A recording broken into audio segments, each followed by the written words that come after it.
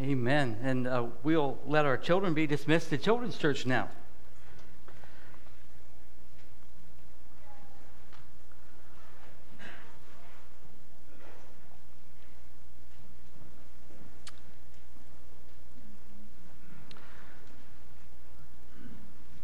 The book of Romans, chapter 9 today, verses 6 through 13 will be our text.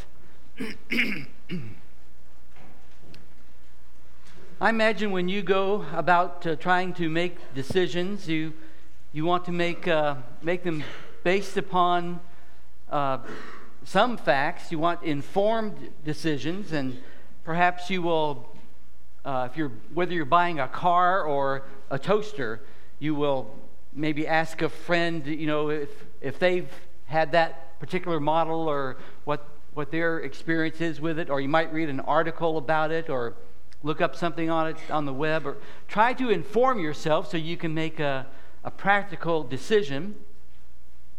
And then you end up buying the same car that your friend recommended to you, but yours is a lemon.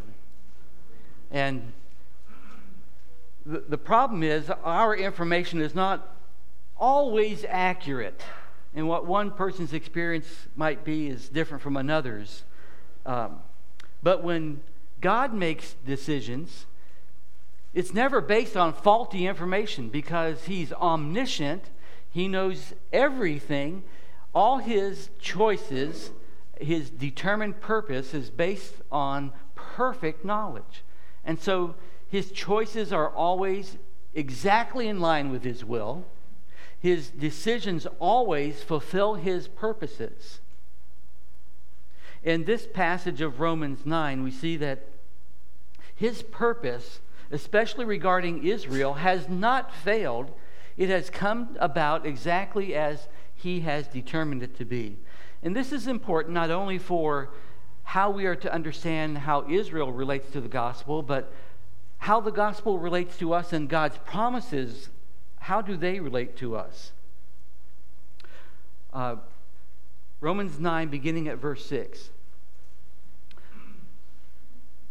But it is not that the word of God has taken no effect, for they are not all Israel who are of Israel. This is God's purpose summarized in a couple of short statements, and really the rest of chapters 9, 10, and 11 are designed to answer how these two short statements are true. That God's word has not failed, first of all. This is based especially on what we saw last week in verses 1 through 5, so let's look at those quickly. Romans 9, starting at verse 1. I tell the truth in Christ, I am not lying, my conscience also bearing me witness in the Holy Spirit, that I have great sorrow and continual grief in my heart. For I could wish that I myself were accursed from Christ, for my brethren, my countrymen according to the flesh, who are Israelites, to whom pertain the adoption, the glory, the covenants, the giving of the law, the service of God, the promises, of whom are the fathers, and from whom, according to the flesh, Christ came, who is over all, the eternally blessed God. Amen. But it is not that the word of God has taken no effect.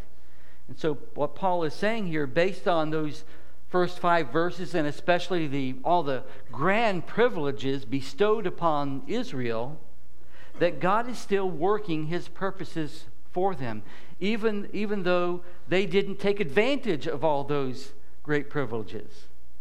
God's word never fails. Look at Isaiah chapter 55.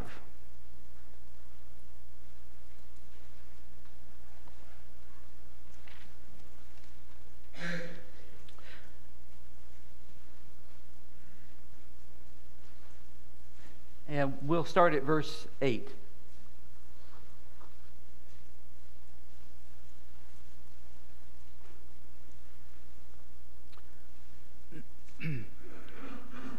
For my thoughts are not your thoughts, nor are your ways my ways, says the Lord. For as the heavens are higher than the earth, so my ways are higher than your ways, and my thoughts than your thoughts. For as the rain comes down and the snow from heaven, and do not return there, but water the earth, and make it bring forth and bud, that it may give seed to the sower and bread to the eater, so my word shall be that goes forth from my mouth. It shall not return to me void, but it shall accomplish what I please, and it shall prosper in the thing for which I sent it. And so as Paul writes in Romans 9, it is not as though God's word has failed to do what it was supposed to do, that God's promises somehow fell short, but his promises are being fulfilled exactly as he determined they should be. And Paul is, in what follows, going to show how that is true. He goes on to say in this verse 6, for they are not all Israel who are of Israel. That there's a distinction of the people who are of Israel. And there are Israelites who are both physical and spiritual descendants. That is, they're not only related physically all the way back to Isaac and Abraham, but they are spiritually related back as well. But, on the other hand, there are Israelites who are physical descendants of Abraham, but not spiritual descendants. So you have these two classifications, both physically and spiritually descended, and physically but not spiritually descended. Those people are in two different categories. And being a descendant, or being a spiritual descendant of Abraham, is based on one criteria alone, and that is faith in God. So you see that both groups, something true you could say of both groups is they're physical descendants. But of only one group could you say they're also spiritual descendants. And on what basis, what's the criteria for being able to say they're spiritually descended? It is based on faith alone. Paul had already made that abundantly clear here in the book of Romans. He does so again and again in the book of Galatians. But let's look at back at Romans chapter 4, for instance.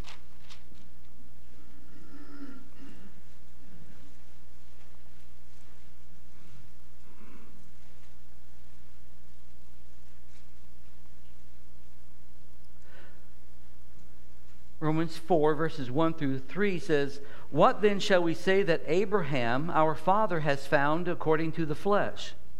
For if Abraham was justified by works, he has something to boast about, but not before God.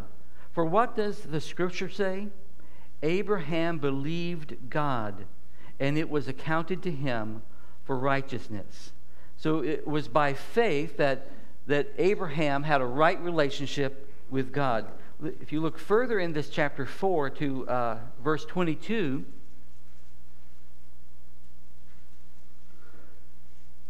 now summarizing the chapter, what he says about Abraham, and therefore it was accounted to him for righteousness. Now it was not written for his sake alone that it was imputed to him, but also for us. It shall be imputed to us who believe in him who raised Jesus our Lord from the dead, who is delivered up because of our offenses and was raised because of our justification. And so our relationship to God is through faith. But what Paul is making a statement is it's always been that way. The way that people are related to God, beginning with Father Abraham, is through faith alone, not by anything that Abraham did, but by faith. And it's always been that way, even for Israel. And so just because you were physically related didn't make you a spiritual descendant. But God has always had a remnant. There have always been those among Israel who have been true believers, even at times when it didn't seem that way at all. If you look at Romans 11, starting at verse 1.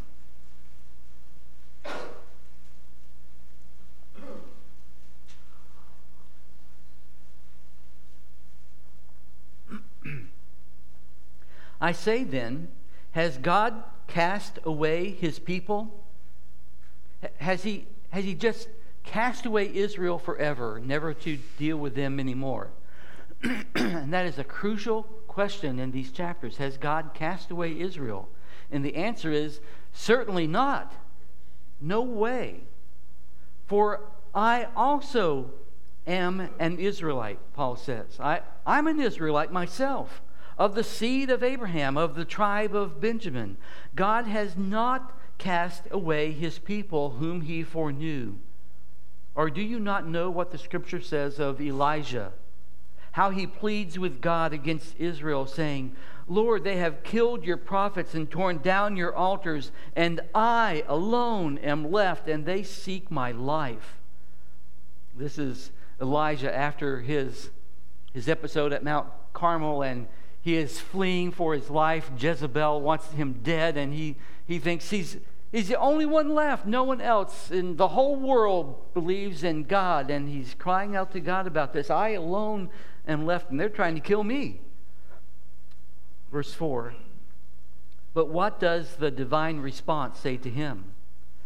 I have reserved for myself 7,000 men who have not bowed the knee to Baal. Even so then, at this present time, there is a remnant according to the election of grace. Even back in the time of Elijah, God says, there's another 7,000 men out there who have not bowed the knee to Baal. There's a remnant. And just as that was true back then, so it is true even now at this present time, verse 5 says, that even though most of Israel rejected Christ as Messiah, God still had a remnant. He still had people that he was calling to himself by election through grace, that they would be part of his family, those who would believe in Christ. There's always been a remnant. There's always been a portion of Israel who were true believers. So God's purpose is summarized in verse 6, and then we see God's purpose is not based on the flesh in verse 7 and 8 of Romans 9.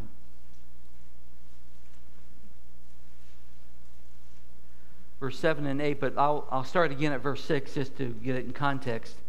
But it is not that the word of God has taken no effect, for they are not all Israel who are of Israel, nor are they all children because they are of the seed of Abraham, but in Isaac your seed shall be called. That is, those who are the children of the flesh, these are not the children of God, but the children of the promise are counted as the seed. So God's purpose is not based on the flesh. Both Isaac and Ishmael were physical descendants. They both came from Abraham through different women, through different mothers, but they were both physically descended back to Abraham. Ishmael came from Hagar. Isaac came from Sarah. And so the point is, if all that was needed was that you had to prove lineage back to Abraham in order to be in a right relationship with God and pleasing to him, then Ishmael should be counted in as well then. That's Paul's point here. And no self-respecting Jew would have included Ishmael and his descendants among the chosen people. So this would have really meant a lot to them. Even in Jesus' day, the Pharisees said, "We have Abraham as our father." And Jesus said, "Abraham never did the kinds of things that you are doing. In fact, Abraham rejoiced to see my day. But you are of your father, the devil." They were physically descended from Abraham, true, but spiritually, Jesus said, you are following the devil, not God. So both Isaac and Ishmael were physical descendants, but that's not enough. Only Isaac was chosen by God. To be a child of Abraham in a physical sense is not necessarily to be his descendant in a spiritual sense, as we have seen. Salvation is not a Jewish birthright. Just because you're born a Jew doesn't mean you automatically are saved. Isaac was the one chosen by God, not Ishmael. So, only in Isaac is the seed called. verse 7, nor are they all children because they are the seed of Abraham, but in Isaac your seed shall be called. It was through Isaac alone that the chosen people would come. Not Ishmael or any of the other children that Abraham later had through Keturah. Only through Isaac. Isaac was not only just the one who was called, but through him the seed was called. The wording here is purposely chosen, I think, in light of Romans 8, 28 and 30. If you go back a chapter, Romans 8, 28, for we know that all things work together for those who are for good to those who love God, to those who are the called according to his purpose. Those who are the called according to his purpose. And verse 30, moreover, whom he predestined, these he also called, and whom he called, these he also justified, and whom he justified, these he also glorified. And so Paul uses his wording here in verse 7, in Isaac your seed shall be called. They are the called ones come from the seed of Isaac. Both Isaac and Ishmael were descendants. Only Isaac was chosen, and only in Isaac is the seed called. So God's purpose is not based merely on the flesh of being physically descended, but God's purpose is based on his promise. Verse 8, that is those who are the children of the flesh, these are not the children of God, but the children of the promise are counted as the seed. So the issue is children of God. Who are really children of God? If you think about how that applied to Israel, it was only those who are of faith. And the same kind of issue applies today, doesn't it? Who are children of God? Is everybody in the world who's born a child of God? Well, there are certainly those who think that that's so, that everyone, just by being created, is a child of God. But that's not true. Being a child of God comes only through regeneration, through rebirth, through being saved, being born again. And look at John chapter 1.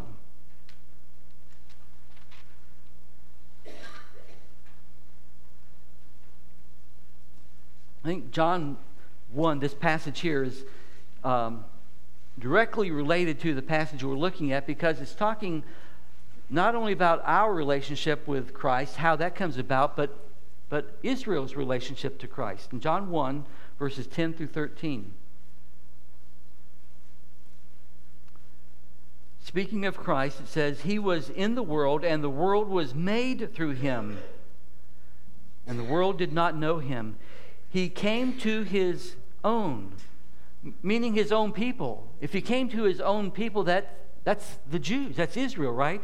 He came to Israel, his own, and his own did not receive him. Now, of course, we know later on that there were a remnant who did, but for the most part, the vast majority did not receive him. But some did. Verse 12, but as many as received him, to them he gave the right to be children of God, to those who believe in his name. So who are children of God? Those to whom God has given the right to become children of God, those who have faith in him, who believe in his name. Look at verse 13. Who were born not of blood, nor of the will of the flesh, nor of the will of men, but of God, who have, in other words, not just physical birth, but spiritual birth. And just as that was true of Israel, his own people, so it is true today. The only way that a person can have a right relationship with God is through faith in Christ. And that's the point that Paul is making. So, the issue is children of God. Now go back to Romans 9.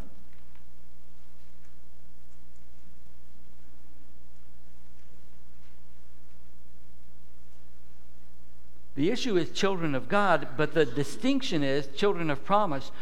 Who are those who will become children of God then? They are the children of promises, verse 8 says. that is, those who are the children of the flesh, these are not the children of God, but the children of the promise are counted as the seed. Isaac did not come about simply by Abraham and Sarah being married and coming together as husband and wife.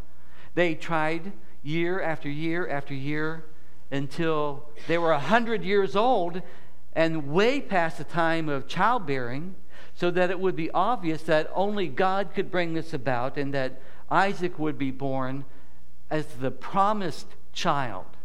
So there's no doubt God did this. He was the child of promise.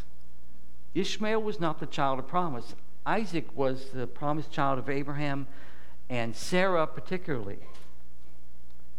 So the issue is the children of God. The distinction is children of promise. Number 4, God's purpose is based on His working. Verse 9. For this is the word of promise. At this time I will come, and Sarah shall have a son. It had to come through Sarah. So this is the word of promise. Now, we should connect back to verse 6 here, the beginning of that. But it is not that the word of God has taken no effect. Now jump down to verse 9. For this is the word of promise. Because here's how God was fulfilling what He was doing. This is the word of promise.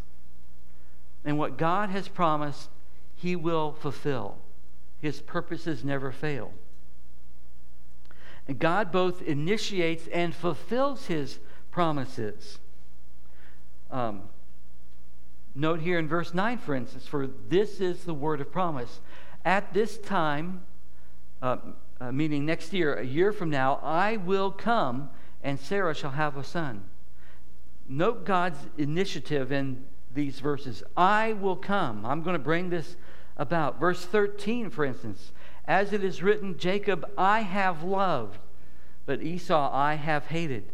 God is personally involved. Verse 15, for He says to Moses, I will have mercy on whomever I will have mercy, and I will have compassion on whomever I will have compassion. God directly involved. Verse 17, for the Scripture says to Pharaoh, for this very purpose I have raised you up, that I may show my power in you, and that my name may be declared in all the earth. And again in this section, God is showing that He both initiates and fulfills His purpose. So His purpose is being fulfilled because of His working. Number 5, God's purpose is not based on man's working. Verses 10 through 12.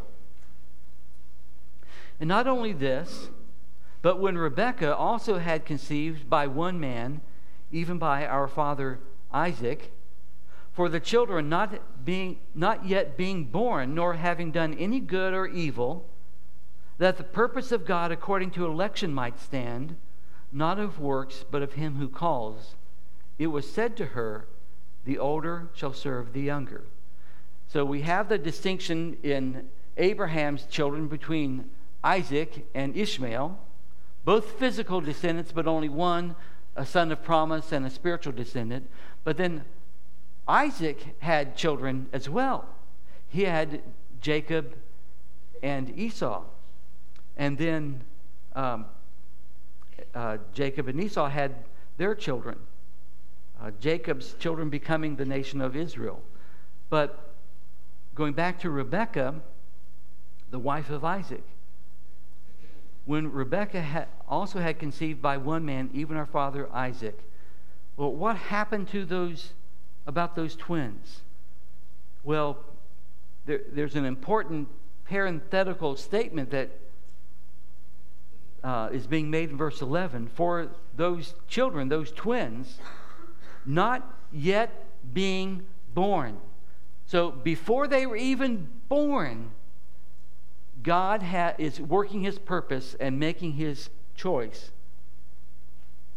Before they had done any good or any evil, so that it's not based on, well, Jacob's really better than Esau. The truth is they were both scoundrels. Esau had his own faults, but Jacob was not pure. He was a usurper. He was a schemer. He was a deceiver. But so it was not based on any good or evil that they had done.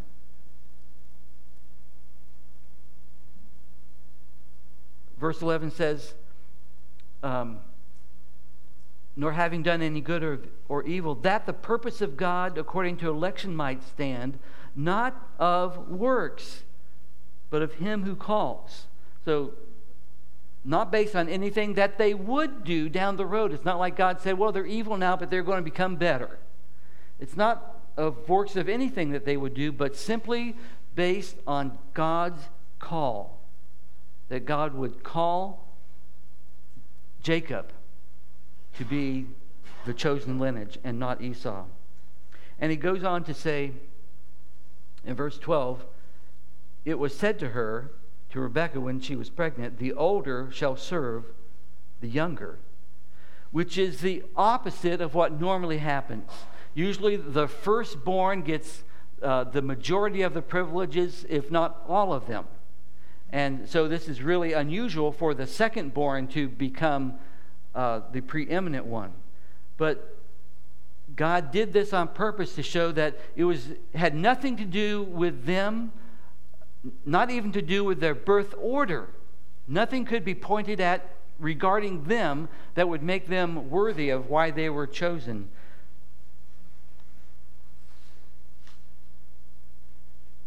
And finally, God's purpose is based on his election. We see this again in verses 10 through 13, especially in verse 11. For the children not yet being born, nor having done any good or evil, that, the purpose statement here, that the purpose of God according to election might stand. God has a purpose, and what is his purpose based on? According to his election. He held an election and he was the only one who voted. One way to think about it. That his purpose according to election might stand. God's election is a reflection of his will. Look at Ephesians chapter 1.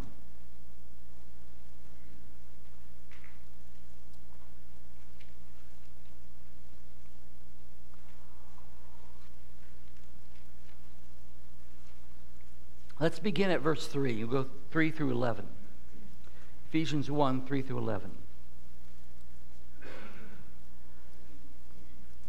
Blessed be the God and Father of our Lord Jesus Christ, who has blessed us with every spiritual blessing in the heavenly places in Christ, just as he chose us in him before the foundation of the world. And you see, his election of us, his choosing us, also was before we were born, before we had done any good or evil. Regardless of our birth order and anything to do with us, it was before the foundation of the world, just as he chose us in him before the foundation of the world, that we should be holy and without blame before him, in love having predestined us to adoption as sons by Jesus Christ to himself, according to the good pleasure of his will. So his purpose is based on the pleasure of his will, to the praise of the glory of his grace, by which he made us accepted in the beloved. In him we have redemption through his blood, the forgiveness of sins, according to the riches of his grace, which he made to abound toward us in all wisdom and prudence, having made known to us the mystery of his will, according to his good pleasure, again, which he purposed in himself, that in the dispensation of the fullness of times he might gather together in one all things in Christ, both which are in heaven and which are on earth, in him. In him we have obtained an inheritance, being predestined according to the purpose of him who works all things according to the counsel of his will, And that's what Paul is saying here in a shortened form in Romans 9:11, that it's all based upon God's will, the purpose of his own will, which he purposed in himself without any outside influence. He didn't have to go to a council of someone and say, well, what do you guys think? He didn't ask the angels for their advice. He sure didn't ask us for our advice. But his ways are above our ways. His thoughts are above our thoughts. It's higher than the heavens are of the earth. And yeah, these are hard things to understand. But the reason is because his thoughts are so much higher than ours. We can't think at that level. We accept by faith what God says, and what he does is always perfect. And his election is a reflection of his will. So God's election here is established not simply by virtue of God's prediction of Jacob's prominence over Esau, but by the fact that the prediction was made apart from any even potential circumstance of Jacob or Esau. God not only made a prediction, he made a promise. And his promise reflects his divine purpose. So we see in verse 11 again, that the purpose of God according to election might stand. And again, the word purpose, just like the word called, brings us back to Romans 8:28 and 30. Romans 8:28, for we know that all things work together for good to those who love God, to those who are the called according to his purpose, so that his election according to his purpose might stand. Verse 30, moreover, whom he predestined, these he also called, and so forth, that his purpose might stand. So that the purpose of God according to election might stand. God is fulfilling his eternal purpose. He's carrying out his will by his choice, by his election of Isaac over Ishmael, by his election of Jacob over Esau. Isaac was chosen, Ishmael was not. Jacob was chosen, Esau was not. God's choice in both cases was based purely upon his own will. God, by these choices, God has seen to it that the plan he has is being brought about, that a people are being brought into existence who would be his chosen people, his peculiar treasure, and that purpose would remain, that it would stand fast, that the purpose of God according to election might stand. If it were based on the dubious character of human beings, his purpose would have fallen long ago. But as Paul says, it's not that the Word of God has taken no effect. It has taken the exact effect that God designed, because it's based not on the goodness of men to uphold the covenant, but on God, who is the covenant maker and keeper.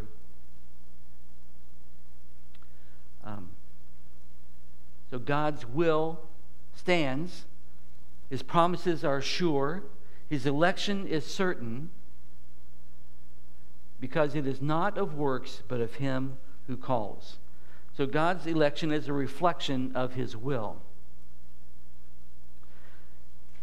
And finally, God's election is a reflection of his love.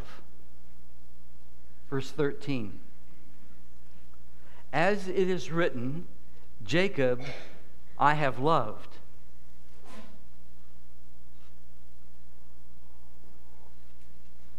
And why don't we just end the verse there and make it a lot easier to explain.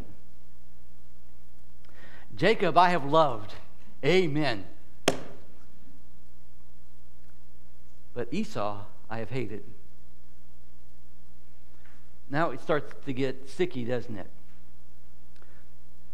As it is written, is referring back to Malachi chapter 1, verse 2 and 3. And by saying here, as it is written, makes it clear that the contrasting destinies between Jacob and Esau were not simply seen in advance by God, but actually caused by him. Jacob's preeminence over Esau was a result of God's love for him. Esau's servitude was the result of God's hate for him. It's at this point, of course, that we all tend to stumble.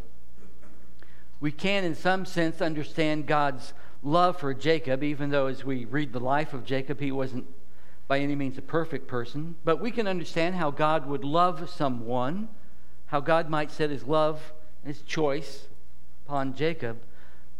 But what are we to make of God's hate for Esau? Does God, who is love, actually hate anyone or anything? Well, Psalm 47 verse 5 says, God loves righteousness and hates wickedness. Psalm 5:5 says, God hates all workers of iniquity. So, to understand this, I think what we need to do is to take into consideration what love and hate mean to God as compared to what they mean to us. The stumbling block is because we tend to look at this verse and this statement in light of what we think of love and hate. For example, if you take God's love, how does the world, the populace in general, think of the term love? What does love mean? Well, often it's a warm, emotional, fuzzy feeling kind of a thing. Love can be just a physical attraction. Love can be an infatuation. Love can be based upon what this other person does for me. They make me feel good about myself, and so I like that. I, in fact, love that, and therefore I love them because they are saying things to me that build me up and make me feel good about me. So love from the world side is different from God's love. God's agape love is his settled disposition to bestow blessing on others no matter what the cost is. It is God's settled disposition. He is determined, chosen, decided to bestow blessing on others no matter what the cost. We know the cost was his son on the cross. If we have that kind of love for one another, then we would have that kind of commitment. Husbands, love your wives just as Christ loved the church. To have a settled disposition, a commitment, a determination, husband, to love your wife, to be a blessing to her, no matter what the cost, which means primarily you give up yourself. That's what God's love is. Well, you see, the same way that we kind of misconstrue the definition of God's love, we get that wrong in our everyday life. We don't really love each other to that degree, even though if we understand we should, we try to. I think the same thing is true regarding hate. As God talks about hate, we don't understand what that's all about either. For one thing, when we talk about being sinned against, we are mere human beings who are sinful ourselves. So it's one sinner sinning against another sinner and vice versa. And we might hate someone for doing that, but we're sinful too. God is the only holy one. And to sin against holy God is very different than sinning against mere man. Perhaps why David says in Psalm 51, against you and you only have I sinned and done this evil in your sight. When he talks about his sin against Bathsheba.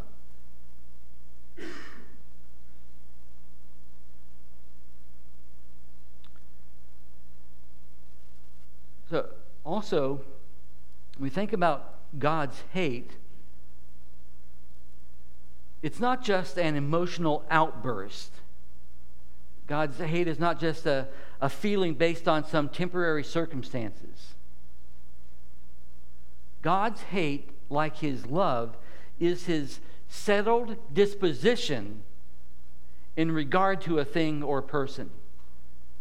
His love is his settled disposition to bring blessing upon a person no matter what the cost. His hate is also his settled disposition regarding a person or a thing.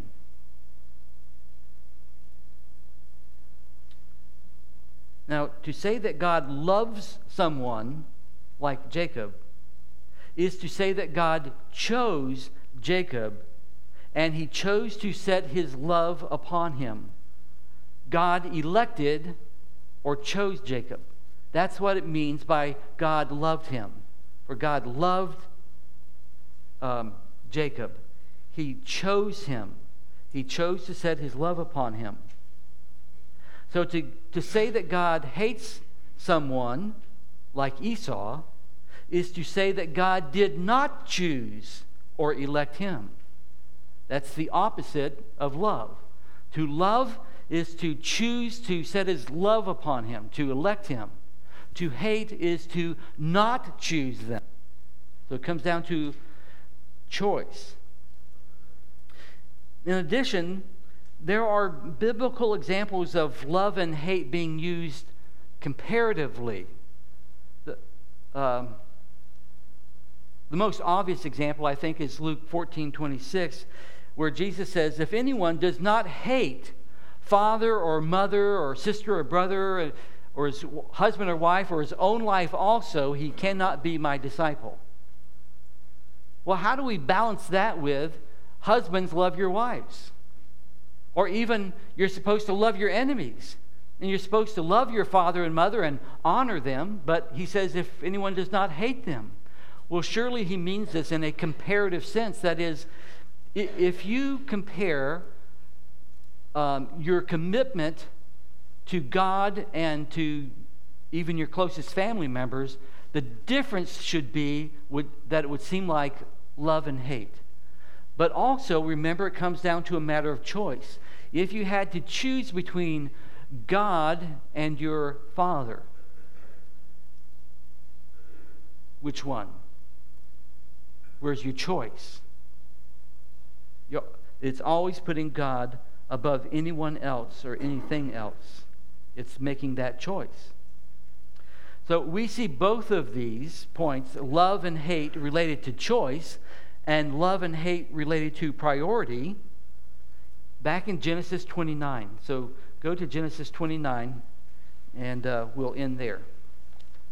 Genesis 29, starting at verse 30.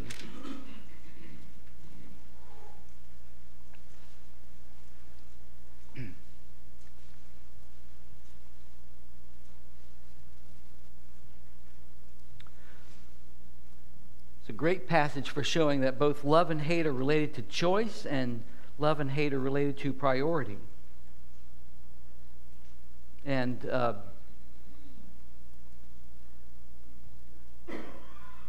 I think purposefully this example comes from the very life of Jacob, who was loved. Verse 30, then Jacob also went into Rachel. And he also loved Rachel more than Leah, and served with Laban still another 7 years. Jacob worked for Rachel. He got Leah in the bargain. Not that he wanted to, but he got her and had to work another year, 7 years, to get Rachel. Well, he gets Rachel, and he loves her more than Leah. Verse 31, when the Lord saw that Leah was unloved, he opened her womb, but Rachel was barren. So when the Lord saw that Leah was unloved, actually it should be translated hated. Unloved is too soft a term here. The word actually means hated. But you see that in verse 30, it's a comparative. He loved Rachel more than Leah. It's not that he didn't love Leah, but he loved Rachel more. But that is termed as hate in verse 31. Well, Jacob, he loved Rachel and he chose her above Leah. She had the priority over Leah, and that was obvious to Leah. So what God does is he opens Leah's womb so that she can bear children. Verse 32, so Leah conceived and bore a son and called his name Reuben, for she said, the Lord has surely looked upon my affliction. Now, therefore, my husband will love me.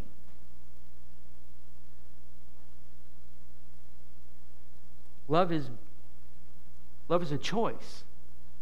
Love is a reflection of Jacob's choice. In the same way that God loved Jacob, he chose him. He hated Esau, he did not choose him. That's that God's election, that God's purpose according to election might stand. It's not based upon them, but upon God's choice.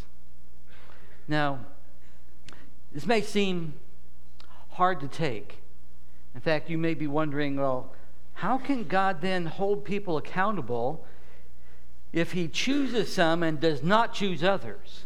If he loves some, sets his love on them, and he hates others, does not choose them, then how can those not chosen ones be held accountable?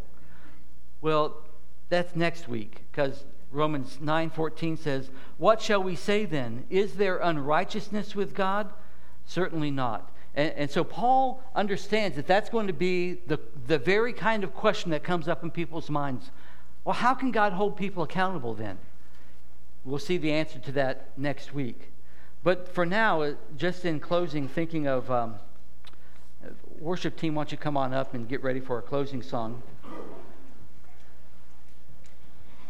There's 2 points in application here. The first of those is that God's purpose never fails. And we see that regarding what he is doing purposely in the life of Israel and who he's choosing and not and so forth. His purpose never fails, and that includes you. His purpose does not fail for you. You need to trust him for what he is doing. And secondly, the most important question to ask at this point is not who are the elect, but what is my relationship with God right now? Do I believe in Christ? We're not supposed to go around figuring out whom God has chosen. It's not like people go around with an E on their forehead for elect or something. We share the gospel with everyone, and we ourselves can only answer for ourselves to God, right? What is your relationship with him? Do you believe that Jesus Christ died on the cross to pay for your sins? Will you trust him for that? God's amazing love is our song in closing. Let's have a word of prayer before we sing, though.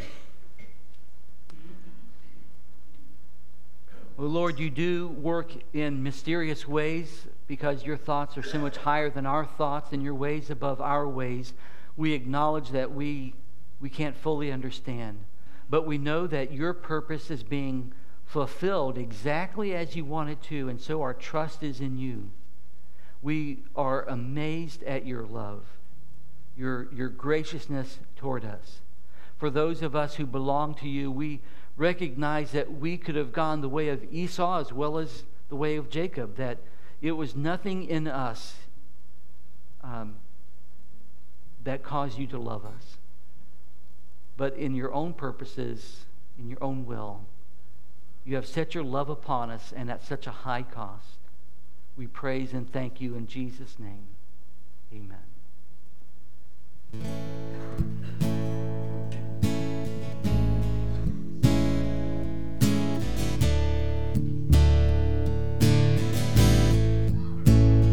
You are beautiful beyond description, too marvelous for words, too wonderful for comprehension, like nothing ever seen or heard. Who can grasp your infinite wisdom? Who can fathom the depths of your love? You are beautiful beyond description, majesty enthroned above. And I stand in awe of you. I stand in awe of you. Holy God, to whom all praise is due, I stand in awe of you. You are beautiful beyond description, yet God crushed you for my sin. In agony and deep affliction, cut off that I might enter in. Who can grasp the tender compassion? Who can fathom this mercy so free? You are beautiful beyond description, Lamb of God who died for me. And I stand in awe of you. I stand in awe of you. Holy God, to whom all praise is due, I stand in awe of you. And I stand in awe of you. I stand